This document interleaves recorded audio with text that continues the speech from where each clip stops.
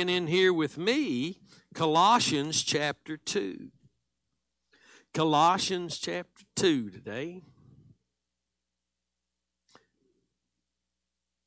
As I said, after the message, if you go back and listen to the service, the praise and worship again online, you'll see that they've sang my message.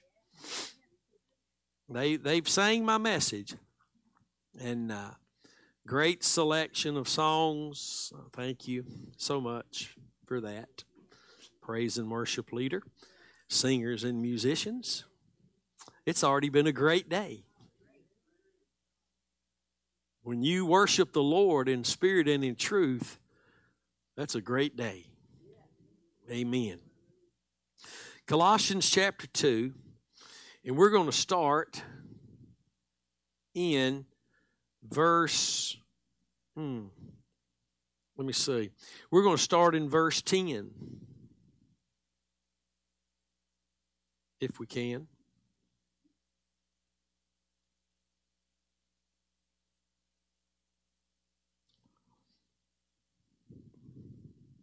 Everybody say, I love Jesus. Colossians chapter 2, verse 10. And you are complete in Him,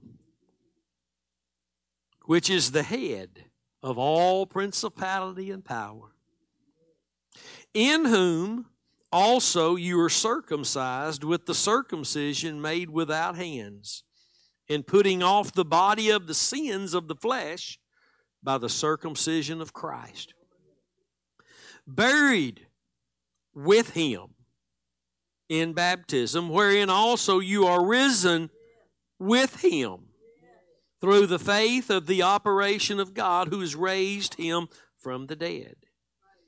And you, being dead in your sins and the uncircumcision of your flesh, has He quickened, made alive together with Him, having forgiven you all trespasses, blotting out the handwriting of ordinances that was against us, which was contrary to us, and took it out of the way, nailing it to His cross.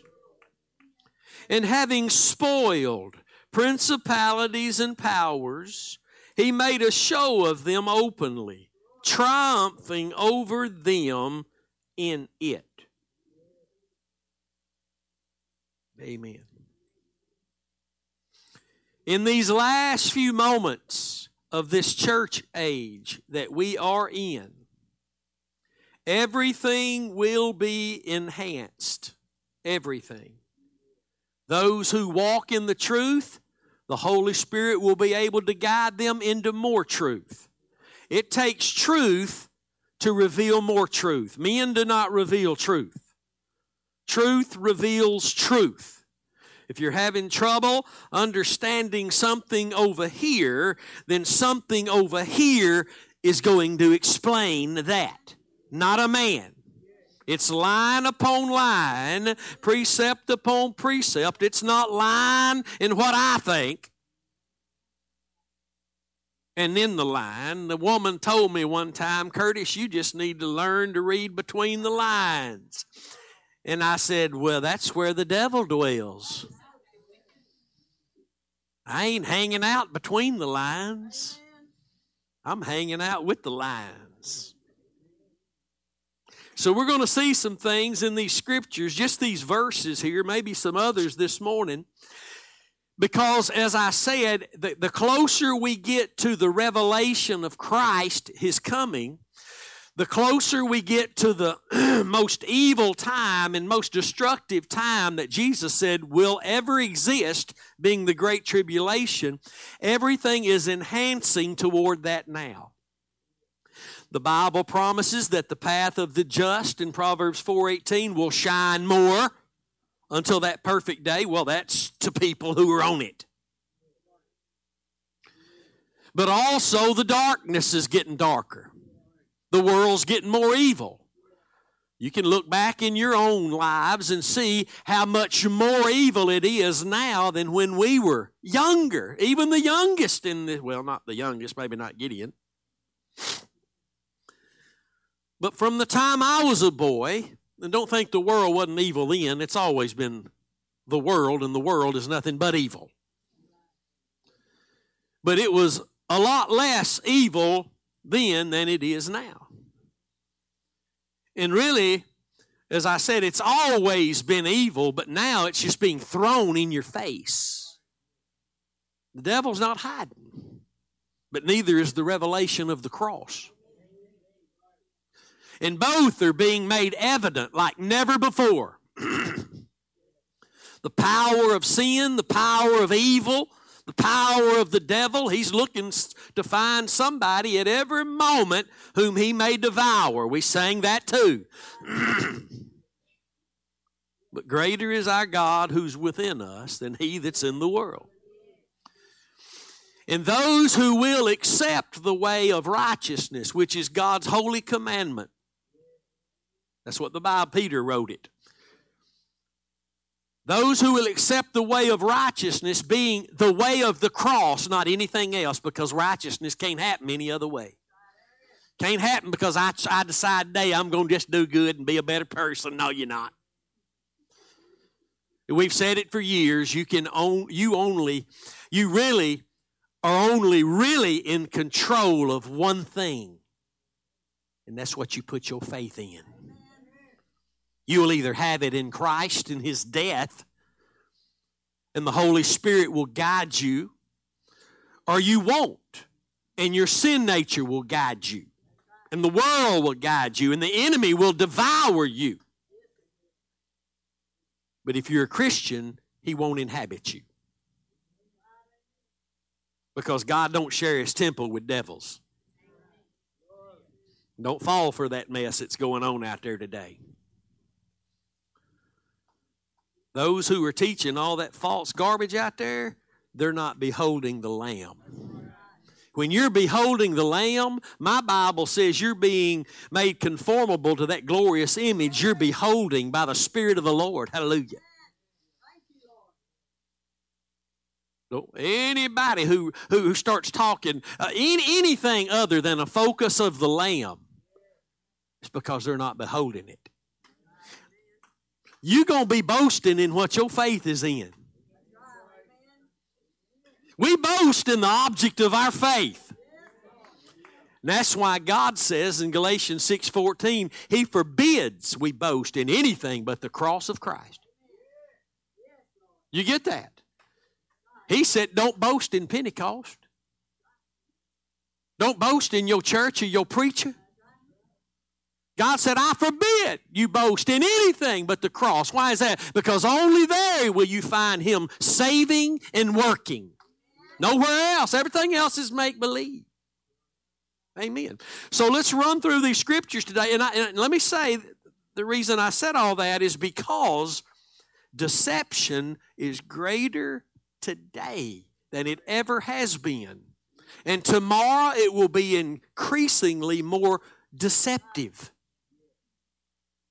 There are skilled men and women who can talk you into something or talk you out of something, even using the Bible to do it.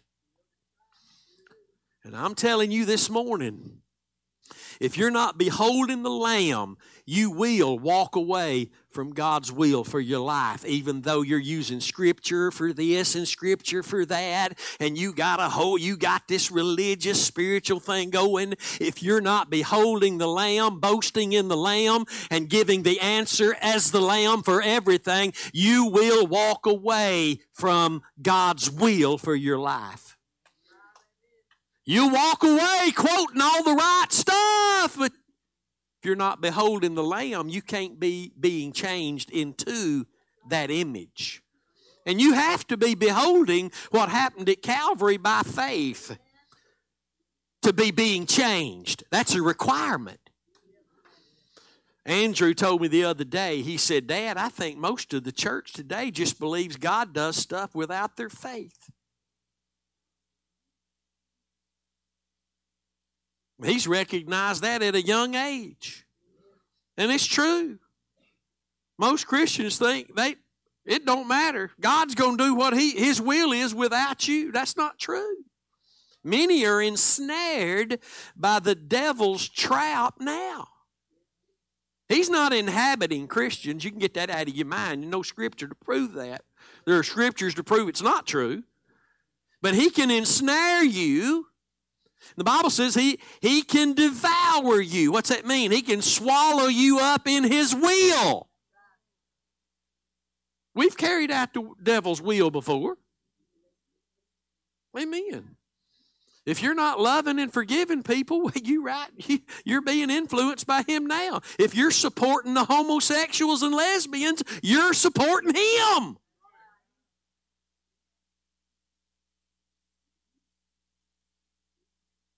That ain't, I just feel sorry for him. Why do you feel sorry for him? I understand that, but you can't support that. You can't support these preachers who are not preaching the cross either. And you are complete in him. Everybody say, I'm complete in Jesus. You know what complete means? It means full and it means furnished. That means you're full and you have everything you need when he saved you. You're full and you have everything you need when he saved you, but you got to start learning. That's why the Bible says, study to show yourself approved unto God, not men, to God. He approved you by the blood of his Son and your faith therein. And he says, now you study to show yourself unto me approved. I have approved of you, and I want to see the fruit of that. That's what studying's all about, not running around wanting to see how much scripture I know. Study to show yourself approved unto God, it says. He approved you in the blood of his Son, and he wants you to study so you can learn just how approved you are through your faith in the blood of the Lamb. You're complete in him. You're not lacking anything in him. You're not lacking anything in him. The Lord is my shepherd, and I shall not lack. He's the head. This word head here in verse 10, it carries with it the meaning, and I hope you'd go home and look it up for your own selves and see that I'm telling you right, that it means he has seized the authority. He has become the head. Look, not just of the church. The Bible says he's the head of the church, but look, he's the head of all principalities and power. He's the head of it all. He's in control of it all. Amen. And verse 10 says in him. Verse 11 and immediately says in whom. And that little word in means your faith in his death. It never means anything else. Because that's how you entered Christ, by being immersed into his death. You were crucified with him because he represented you on the cross. Jesus did not begin his reign when he got to heaven and was seated at the right hand of God. Jesus was, I'll be nice, he was spoiling principalities and powers on the cross. He was reigning from the tree. When it looked like, man, what is that? He called people out of graves. He fed people with he fed thousands with 2 handfuls of food. And now, whatever he had going on before, well, he don't have it anymore. But see, he had all the power of God. And the cross was the greatest display of God's love, mercy, and grace, the greatest display of God's power. The question is, do you see it? And if you say you do, then are you still looking at it? And if you say you are, then the next time this big piece of whatever comes, you know you got to look back at that, or you're going to grow weary and faint in your mind. Amen. No, Jesus is not hanging on a tree somewhere, but you have to believe it 2,000 years later to be saved, do you not? And you have to keep believing it to live saved, do you not? Yes, you do. It's not the cross behind me and the world before me. It's the world behind me and the cross before me. Hallelujah. which is the head of all principality and power. Verse 11, in whom also you are circumcised. Everybody knows what circumcision is. We won't get into it this morning. It's something happens to men when they're born. Israel, the men on the 8th day of their being born, they circumcise. They remove the foreskin from their part, and that's circumcision. And notice here, this circumcision that we're going to see here is the cutting away of our sin through the piercing of our Savior. Watch the scripture closely. In whom also you are circumcised with the circumcision made without hands. That means without the hands of men. In putting off the body of the sins of the flesh by the circumcision of Christ. That means He, as the Rock of Ages, the Lamb of God, hanging on the cross, was being circumcised through His death so that the body of the sins of this flesh could be gone forever. Hallelujah. Amen. And we still are trapped in this body, but the life we live now, trapped in this fleshly body, we live by the faith of the Son of God that loved us and gave Himself for us. We've been circumcised, but it's the circumcision of God on Christ at Calvary. Hallelujah. He was pierced. He's the one that was cut, pierced, and bruised, wounded for our sins and our iniquities. He didn't have any. Verse 12, buried, here it comes again, with Him. I want you to know your union is with Christ. It's not you and Him. It's just you, and you is you and Him. There's one. You're one with Him. You're one with your God. You're in Christ. He's in the Father. We're all one now. We're not God and we never will be, but we're one with Him. Buried with Him in baptism, wherein also you are risen with Him. Through the faith, watch this now, through the faith of the operation of God. Through the faith of the operation of God. This is the faith and the grace that Jesus lived by. Jesus tasted death by the grace of God for all men. Hebrews 2:9.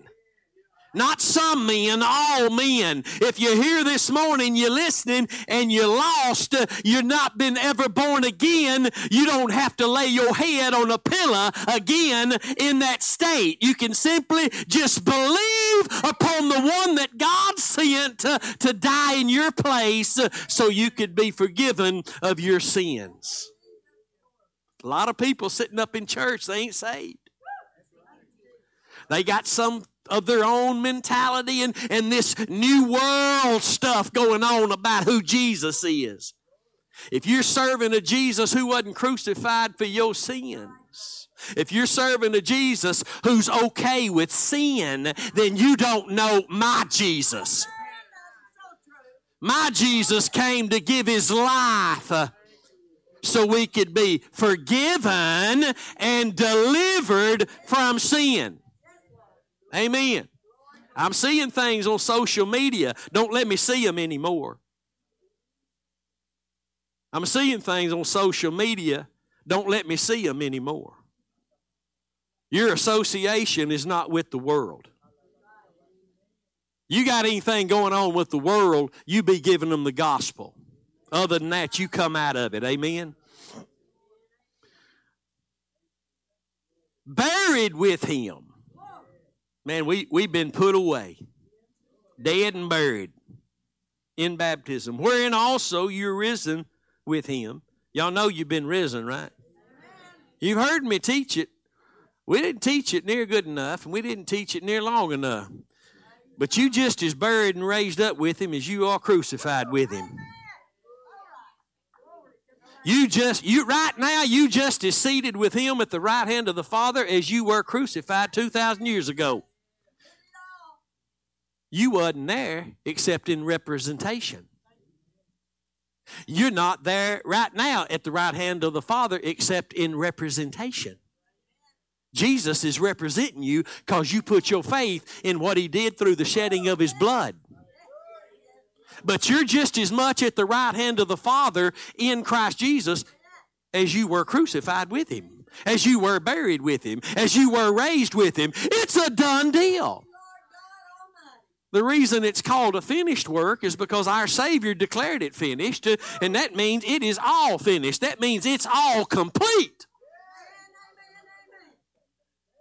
The only work God is working in you, both to will and to do of His good pleasure, is a finished work. That's why the Bible says you're to work out your own salvation. Not all this other stuff going on. Amen.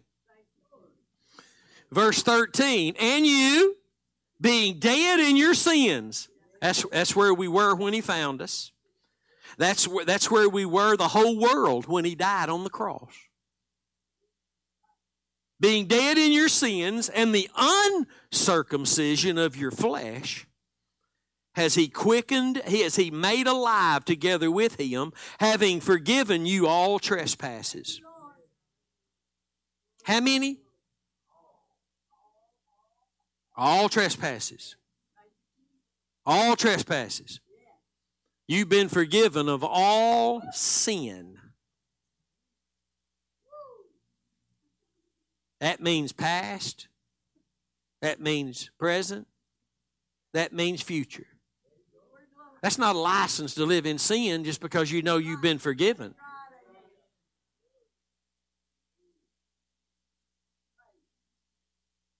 Quickened. Quickened. He's forgiven me of all trespasses. That right there is what allows the righteous man, though he keep falling, to keep getting up. Because he's been justified by the blood. If he wasn't, he'd just stay in there and waller in it from now on. But a righteous man, though he falls 7 times, my Bible says he'll get up. Quit laying there and wallowing in your mess and get on back up. He forgave you because He loved you, and He didn't just forgive you for one thing. He forgave you of all sin. That's how powerful the cross was. The people who will die and go to hell for eternity, a bill was written for their sins. But they don't want it. They choose to pay for their sins, and they'll do it in a lake of fire. You don't have to pay for your sins. Jesus did. But those who reject Christ, they're choosing to pay for their sins, and they will do it all eternity in a lake of fire. And that ought to give you a picture of how God sees sins. Relate the lake of fire for all eternity, no hope, nothing but torment. Relate that to what God must think about His Son's sacrifice. Because it took Him becoming a man and going through all that He did to save us from that lake of fire. Verse 14 says that He was on the cross now. Get this. While He was on the cross, He was blotting out the handwriting of ordinances that was against us.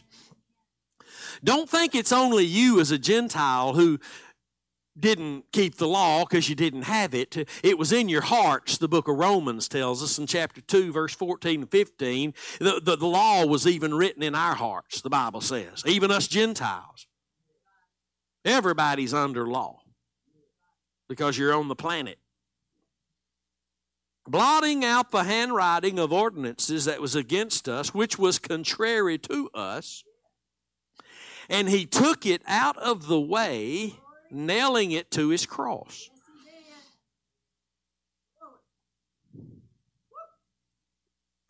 That's why the cross of Christ, it looked like a man who once had this great miraculous power, but now appeared as weak. And the Bible says in 2 Corinthians 13:4 that through weakness he was crucified. Through weakness. Why did it have to be through weakness he was crucified? Because he was tasting death by the grace of God. And God's grace is God's strength made what? I'm talking about a perfect sacrifice. I'm talking about a perfect grace. I'm talking about a work that's so perfect and powerful that the devil can't get near it. The Bible says that Satan, he cannot attach anything to you. That's what it says, 1 John 5:18. He can't attach nothing to you. Greater is he that is in us than he that's in the world. He can influence us, the enemy can, but he can't attach nothing to you. Let's go over and look at it. I see y'all looking all kind of crazy this morning. 1 John chapter 5, verse 18, I believe it is. There it is. And we know, everybody say, that's me. See, I'm in this we right here. I'm not in them we's out there. We know that whosoever is born of God, are you born of God? Are you born again this morning? All right. Sins not. Uh-oh. What's that mean, preacher? I've sinned. Am I not born again? This means they don't live in sin. They don't practice sin. They don't live in sin and make excuses for their sin. Watch. We know that whosoever is born of God sins not. But he that is begotten of God keeps, that means guards himself, and that wicked one touches him not. And when you read this, you think, well, I think I've been touched by the enemy. But you have to study as God has told us to study the Word of God. And when you do, you'll see this means he's not allowed to attach anything to you.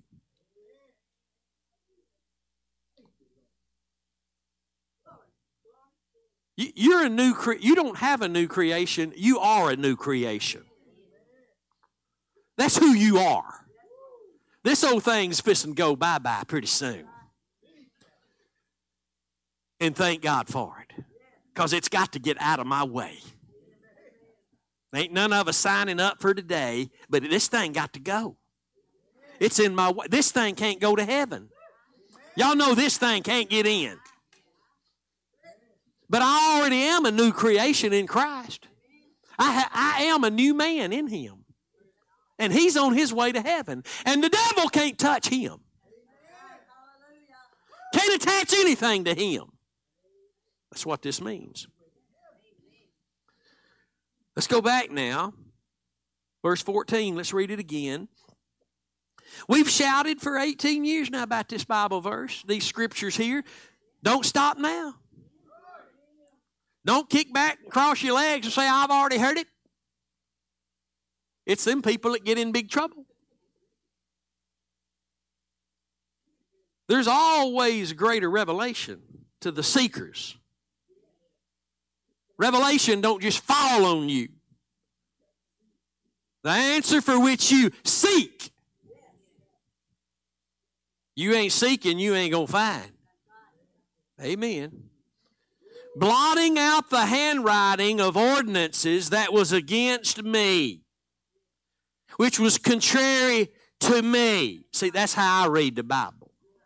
And took it out of my way, nailing it to His cross. Everything that was against you, everything that'll stand up in your face now, everything that's hindering you from selling out and getting all in this way of the cross, He's already nailed it to the cross. Everything that breaks your heart and causes you to grieve, and there will be things that do that greatly in this old world, but He's already dealt with it at Calvary.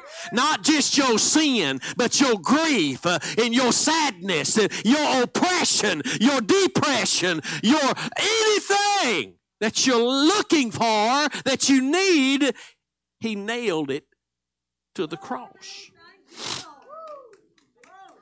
Not watch now in verse 15. See, this is what we say we believe, but we don't. This is what we say we believe, but we don't. Because we start running after other things. Let me say this, people who go out and start teaching all kind of flaked out stuff, they gave up on the cross. It wasn't working for them. You know why it wasn't working for them? Because they weren't believing. Many Christians say, I believe in the cross, but that's not the question. The question is, are you believing in what Christ did at Calvary? All Christians have believed in the cross, or they're not Christians. But believing, moment by moment, when she or he says that thing to you that you don't appreciate, when you lose this, or you, whatever the case may be, in that moment, you must choose to look to the very thing God says you're being made conformable to. You understand that your God is trying you every moment. You do know that's in your Bible, right? He's not sleeping. He's not tired. He's not hungry. He's not saying, hold up, I'll get back to you later. He never takes his eyes off of you. Job 36:7 says he never takes his eyes off the righteous. Job 7:18 says he visits us every morning and tries us every moment. That's written in your Bible. He's trying you every moment. What's he trying? He's trying to see if you'll recognize what he's given you to look at. Behold the Lamb. That's not just an initial entrance view. That's moment by moment serving God. You do know you're not being made conformable to the resurrection of Jesus. You were given resurrection power when you were saved to be able to find yourself denying self, taking up your cross, to find yourself being made conformable unto his death. That's what you were given resurrection power for. You're not being made conformable to his resurrection. The new man already looks like him.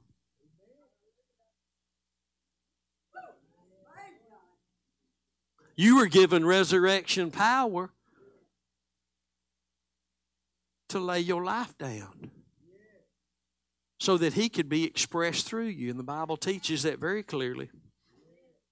Watch verse 15 now. And having spoiled, this is really the verse I wanted to get to today. And having spoiled principalities and powers, and that means all of them.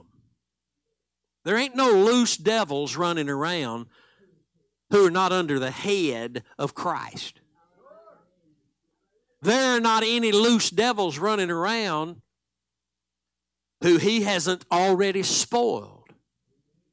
Now here comes what I hope will encourage you this morning, and that's really the definition of spoiled.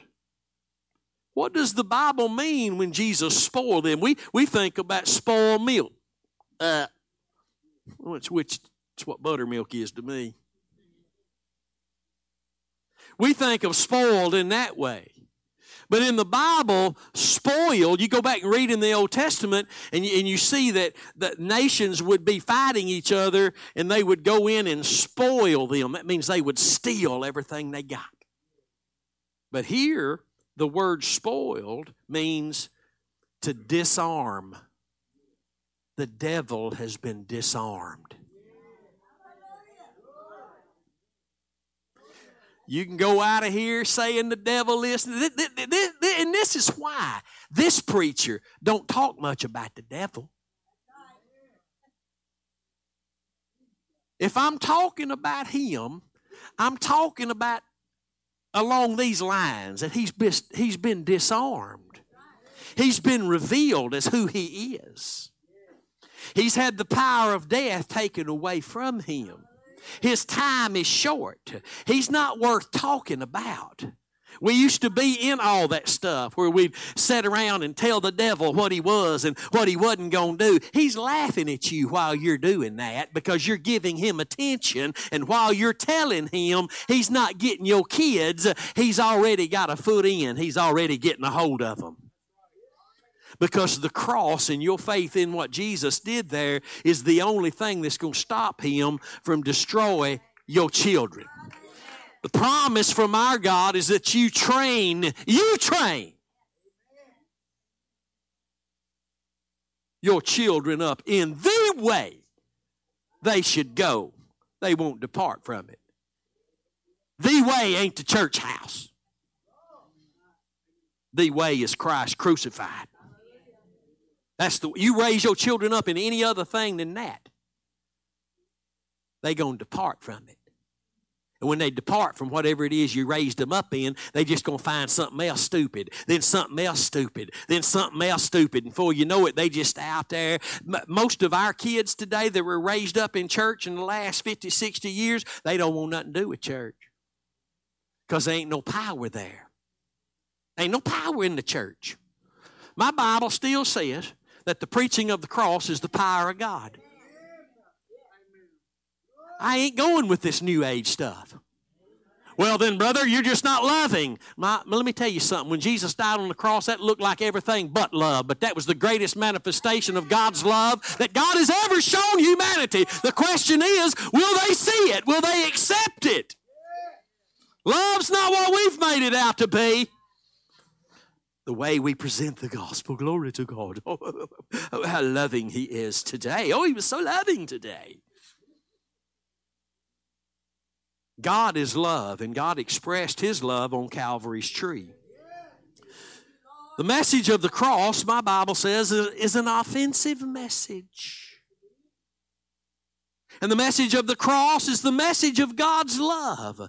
So if when you're hearing the message of God's love, if it's not offending you, because the message of God's love is the message of the cross. And I've said it, and I need to keep saying it because there are people watch us all over the place. You got this church over here preaching the cross, which is the love of God, and you got the church over there preaching the love of God and not the cross of Christ, and y'all ain't loving over there preaching that cross. You want love? Go over there, man. Where they're preaching the cross, they're preaching the love of God. It's the only avenue through which the love of God can be accepted, shed abroad in our heart, and then expressed among each other. It can't be expressed except among the people who are striving together for the faith of the gospel that gave us that love to begin with. Hallelujah. I've never known a cross-eyed preacher to treat anybody mean. But because we have a false way of thinking about love, we hear somebody presenting this message a certain, well, they're just not loving. Well, let me remind you, the cross didn't look loving. Last thing people would believe standing there with God doing that to his son. Never. That's what Israel, Jews still think. The Savior, our God, sends us, ain't going to. Okay. And having spoiled, and remember that word means disarmed, he disarmed them. He disarmed principalities and powers, and that means all of them. He made a show of them openly. Openly. Couldn't nobody see that, though, except born again. Matter of fact, if you're born again, you don't really even know what the cross is all about. People wearing cross necklaces all over the whole world, they don't even know what it means. At the cross is where, listen, at the cross, 2,000 years ago, at the cross is where God has always dwelt there. As long as he's been God, he doesn't change. He doesn't change. He's God everlasting. That means forever in the past, forever in the future. He has no beginning. He has no end. He is who He is. He is who He's always been. And everything that He set in motion when He formed man of the dust of the earth and formed him and made him into His own image, everything all throughout the ages from that point, really even before that, God has culminated at Calvary. It is the center of all that God will ever be to a humanity that He created. The cross is where everything comes to a head. The cross is where everything begins and where everything ends. At the cross, in Christ. He said, I am the beginning and I am the end. In Christ, everything began. He's creator. In Christ, everything ended. Amen. You've heard me say it, and it's so beautiful that Jesus, how do we say this? Jesus literally at the cross became the end. He didn't just end, He became the end of everything He once began. And there also, hanging from the tree, He became the new and everlasting beginning of all that God had ever done or would ever do. The Lamb was slain from before the foundation of the world. That doesn't mean at a certain point in eternity past. No, that means it's always been that way.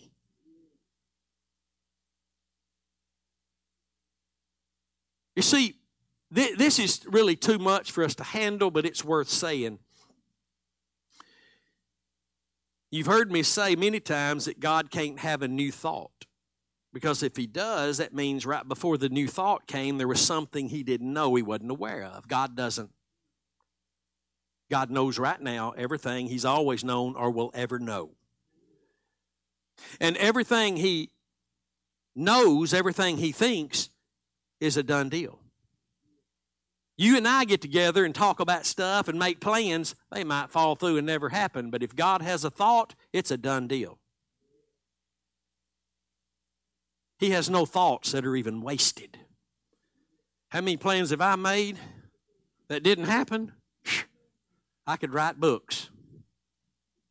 He's never had a thought that was not an actual reality. Now maybe we can see a little bit more of why His thoughts and His ways are so much higher than ours. As high as the heavens are above the earth.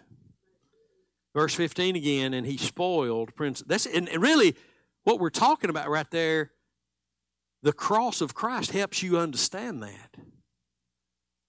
Because if you're going to learn about the Lord, you're going to have to keep beholding the Lamb, or you're not going to be learning of the Spirit of the Lord. You might be learning what Scriptures say, and you might, like I did for years, pull Scriptures all together about a certain topic or subject or a problem or sin. But if we're not pointing people to where these Scriptures can be applied, which is only by the blood of the Lamb, then we're just learning what the Bible says and not how the Bible is applied. It takes the cross for that. And having spoiled principalities and powers, He made a show of them openly, triumphing over them in it. In His death on the cross, He disarmed the entirety of the devil's army. But while He was disarming the entirety of the devil's army, He was arming the new army of God. You are fully armed. You are not lacking anything. You have a helmet of salvation. You have a breastplate of righteousness. You have a loin belt of truth. You have a sword of the Spirit, the Word of Almighty God. You've got shoes that travel in peace. He fully armed you. He fully equipped you. And he overcame all principalities and powers. He didn't just overcome them, he stripped them of their power. He disarmed them and armed you. And to say the devil has some kind of power that can move in and make this temple of God his home shows the foolishness of men and religion. And only those who would begin to look away from the Lamb would make such gestures and comments. The more you behold the Lamb, the more you will learn. Jesus said, you cannot be my disciple. That word means learner, unless you deny yourself and bear your cross. You can't learn without looking through Calvary. You can't be being changed without beholding the Lamb of Calvary. You won't ever live beyond the power and dominion of the sin nature that, yes, you do still have in you, unless you continue to behold the Lamb at Calvary. You can't be who you are in Christ in experience unless you're beholding the Lamb. It ain't gonna happen, honey. Religion will say, yes, it can. You don't need the cross for everything. Am I gonna say that to the Lord at the judgment seat of Christ? No. My knees. When the Bible speaks of every knee bowing and tongue confessing, where that's found in the Bible is the judgment seat of Christ. That's Christians. Not that all knees aren't going to bow and every tongue going to confess, but they are. But where that's written, in the context it's written, at least what I saw around the judgment seat of Christ, it's talking about Christians. Is your knee bowed to God now? Only if you're beholding the Lamb. Is your praise and worship in spirit and in truth? Only if you're beholding the Lamb. Are your prayers making it past that tile ceiling? Only if you're praying in the name of Jesus, who is the Lamb. Hallelujah. Are you able to forgive those that offend you, those that do you wrong, those that aren't quite got it like you do? Are you able to be patient with them and tender with them and forgiving toward them? No, you're not if you're not beholding the Lamb. We might even put on a good show for a few minutes and then we go home and say and do all kind of things. Because we're not beholding the Lamb. Oh, it's good to be in a cross-preaching church. Amen. Glory to God. Hallelujah. Thank you, Jesus. But the application of this truth is not fun. It is actually the battle of your life. It's already been won. It's the Lord's, and He won it. But let me say it again. The only work that God is working in us, both to will and to do, is of His good pleasure. Don't nothing please Him outside of Christ and that sacrificial work that took place nothing. That's why the Lamb had to be slain before the foundation of the world. God had to enter this situation, all that He would do pleased. It's impossible to please Him without faith. And that's not just any old faith. That's the faith of the Son of God. You do know that's why the Old Testament saints couldn't even go to heaven. They could only go to paradise because of the blood of animals. God said He was never pleased with it. It was just temporary. It pointed to what He was pleased with. The blood of His Son. The cross is the most powerful story you'll ever hear. And all the Old Testament stories that are told by professional storytellers that don't have their climax at the cross was nothing but a puff of flesh and excitement. Because Jesus said the Scriptures are testifying of Him. We should be preaching Jesus, singing Jesus. And you can't do that if the cross is not involved. You can't do that if the cross is not involved. You can read all the beautiful stories about Jesus in His earthly life, and we should and we need to. Because He was showing us what we're going to be like forever. He was representing our Heavenly Father to us also. He was also under the law, pointing to, with every word he spoke and every action he took, to the cross. Everything he did before the cross was because of the cross. And everything he did before the cross, we're going to get every bit of it because of the cross. Amen. Everything is about that. Don't be deceived in these last days by these preachers, especially, that come along and say, well, it's more than the cross. What is more than the cross? They never can add to that. What is more to God than the cross of His Son? Because that's who we're talking about here. More to who? There's more than the blood. More to who? Now, I'm not making fun of people and I'm not condemning people because I've been there my own self. That don't mean that it ain't silly and foolish. There's more than the cross. Where? To who?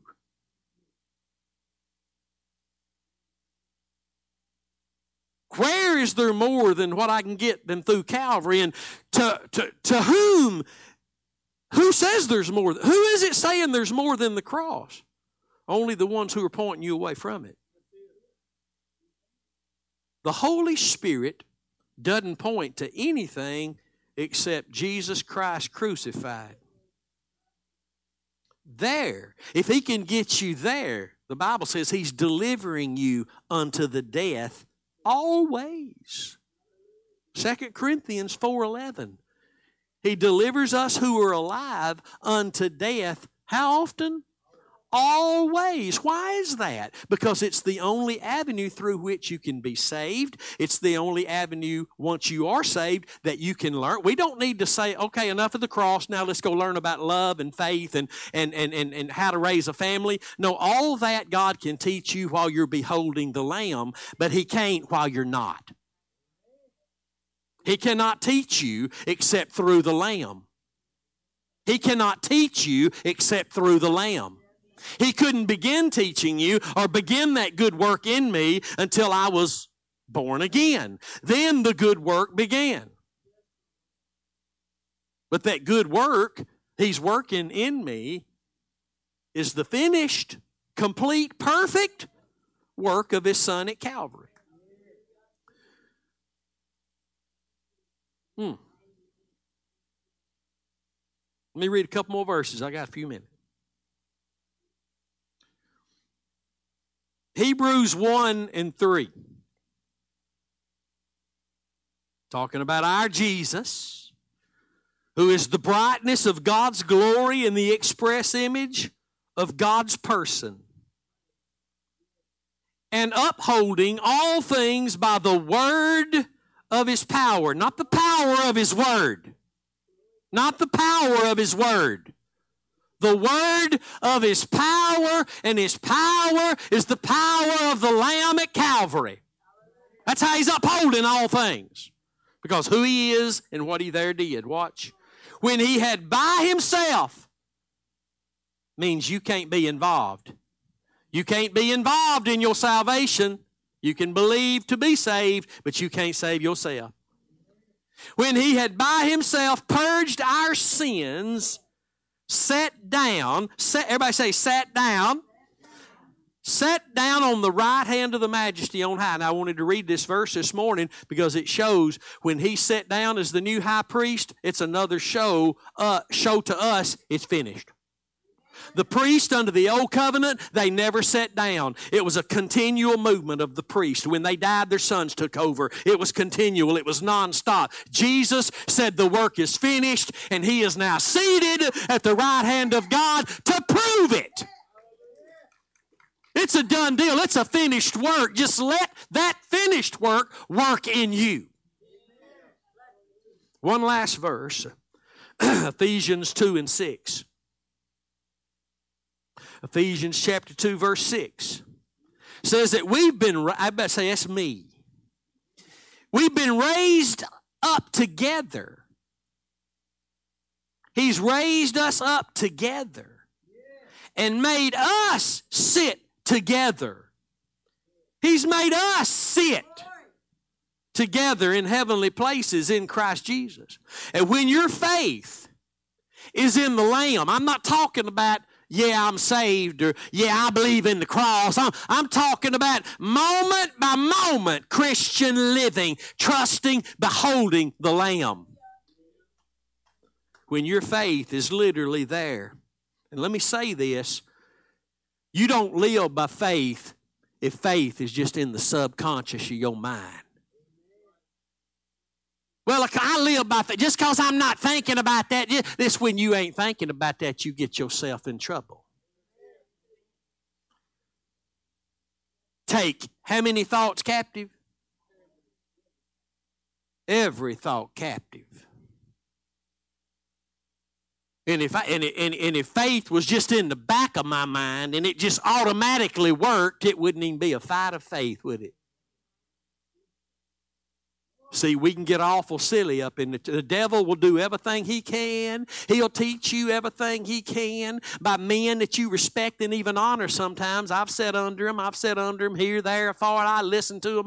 The devil uses a lot of people to get you to look away from Calvary. Who are they? The ones that ain't pointing there. If they're not pointing to Calvary, where are they pointing? To you. He's raised us up together and made us sit together in heavenly places. You ain't sitting up there beside him. You in him. That means he's representing you in a seated position. How many times in my life do I live like I'm not seated with Christ, yet I am? I'm already seated. It's something that's coming one day in its complete fullness and reality where this is not even here any longer and all of me is there. But I'm already there. I'm already where Jesus is wherever he's at. I was with him when he died. In his representation of this old thing. I was with him when they rolled the rock over the grave. I was with him when he came out of the grave. We were with him when he ascended on high. We're with him now, seated at the right hand of the Father. He's representing us there. See, these are the great truths that beholding the Lamb will keep your faith grounded in and teach you and guide you into more truth. You're not walking in truth, you can't be led into more truth. But it must be truth. Jesus is that truth. But what he did at Calvary is what makes the truth of who he is applicable to your life. And I know a lot of times people listen to our preaching and our teaching and they say, if what you're saying is right, then I've wasted a lot of time. And that right there comes a battle involved. Am I going to admit that I've wasted a lot of time? Am I going to admit that I've called some things God that wasn't God? Because Scripture has to triumph over any experience. You know what Peter was talking about when he said we have a more sure word of prophecy? He was talking about even though I was up on that mountain, I saw what I saw with my eyes. That's where he wrote that in that context. Of what, in spite of what I saw up on that mount with my own eyes, we have a more sure word of prophecy. You can stand on the Word of God. You can't stand on nothing else. Amen. Praise the Lord. Would you stand with me this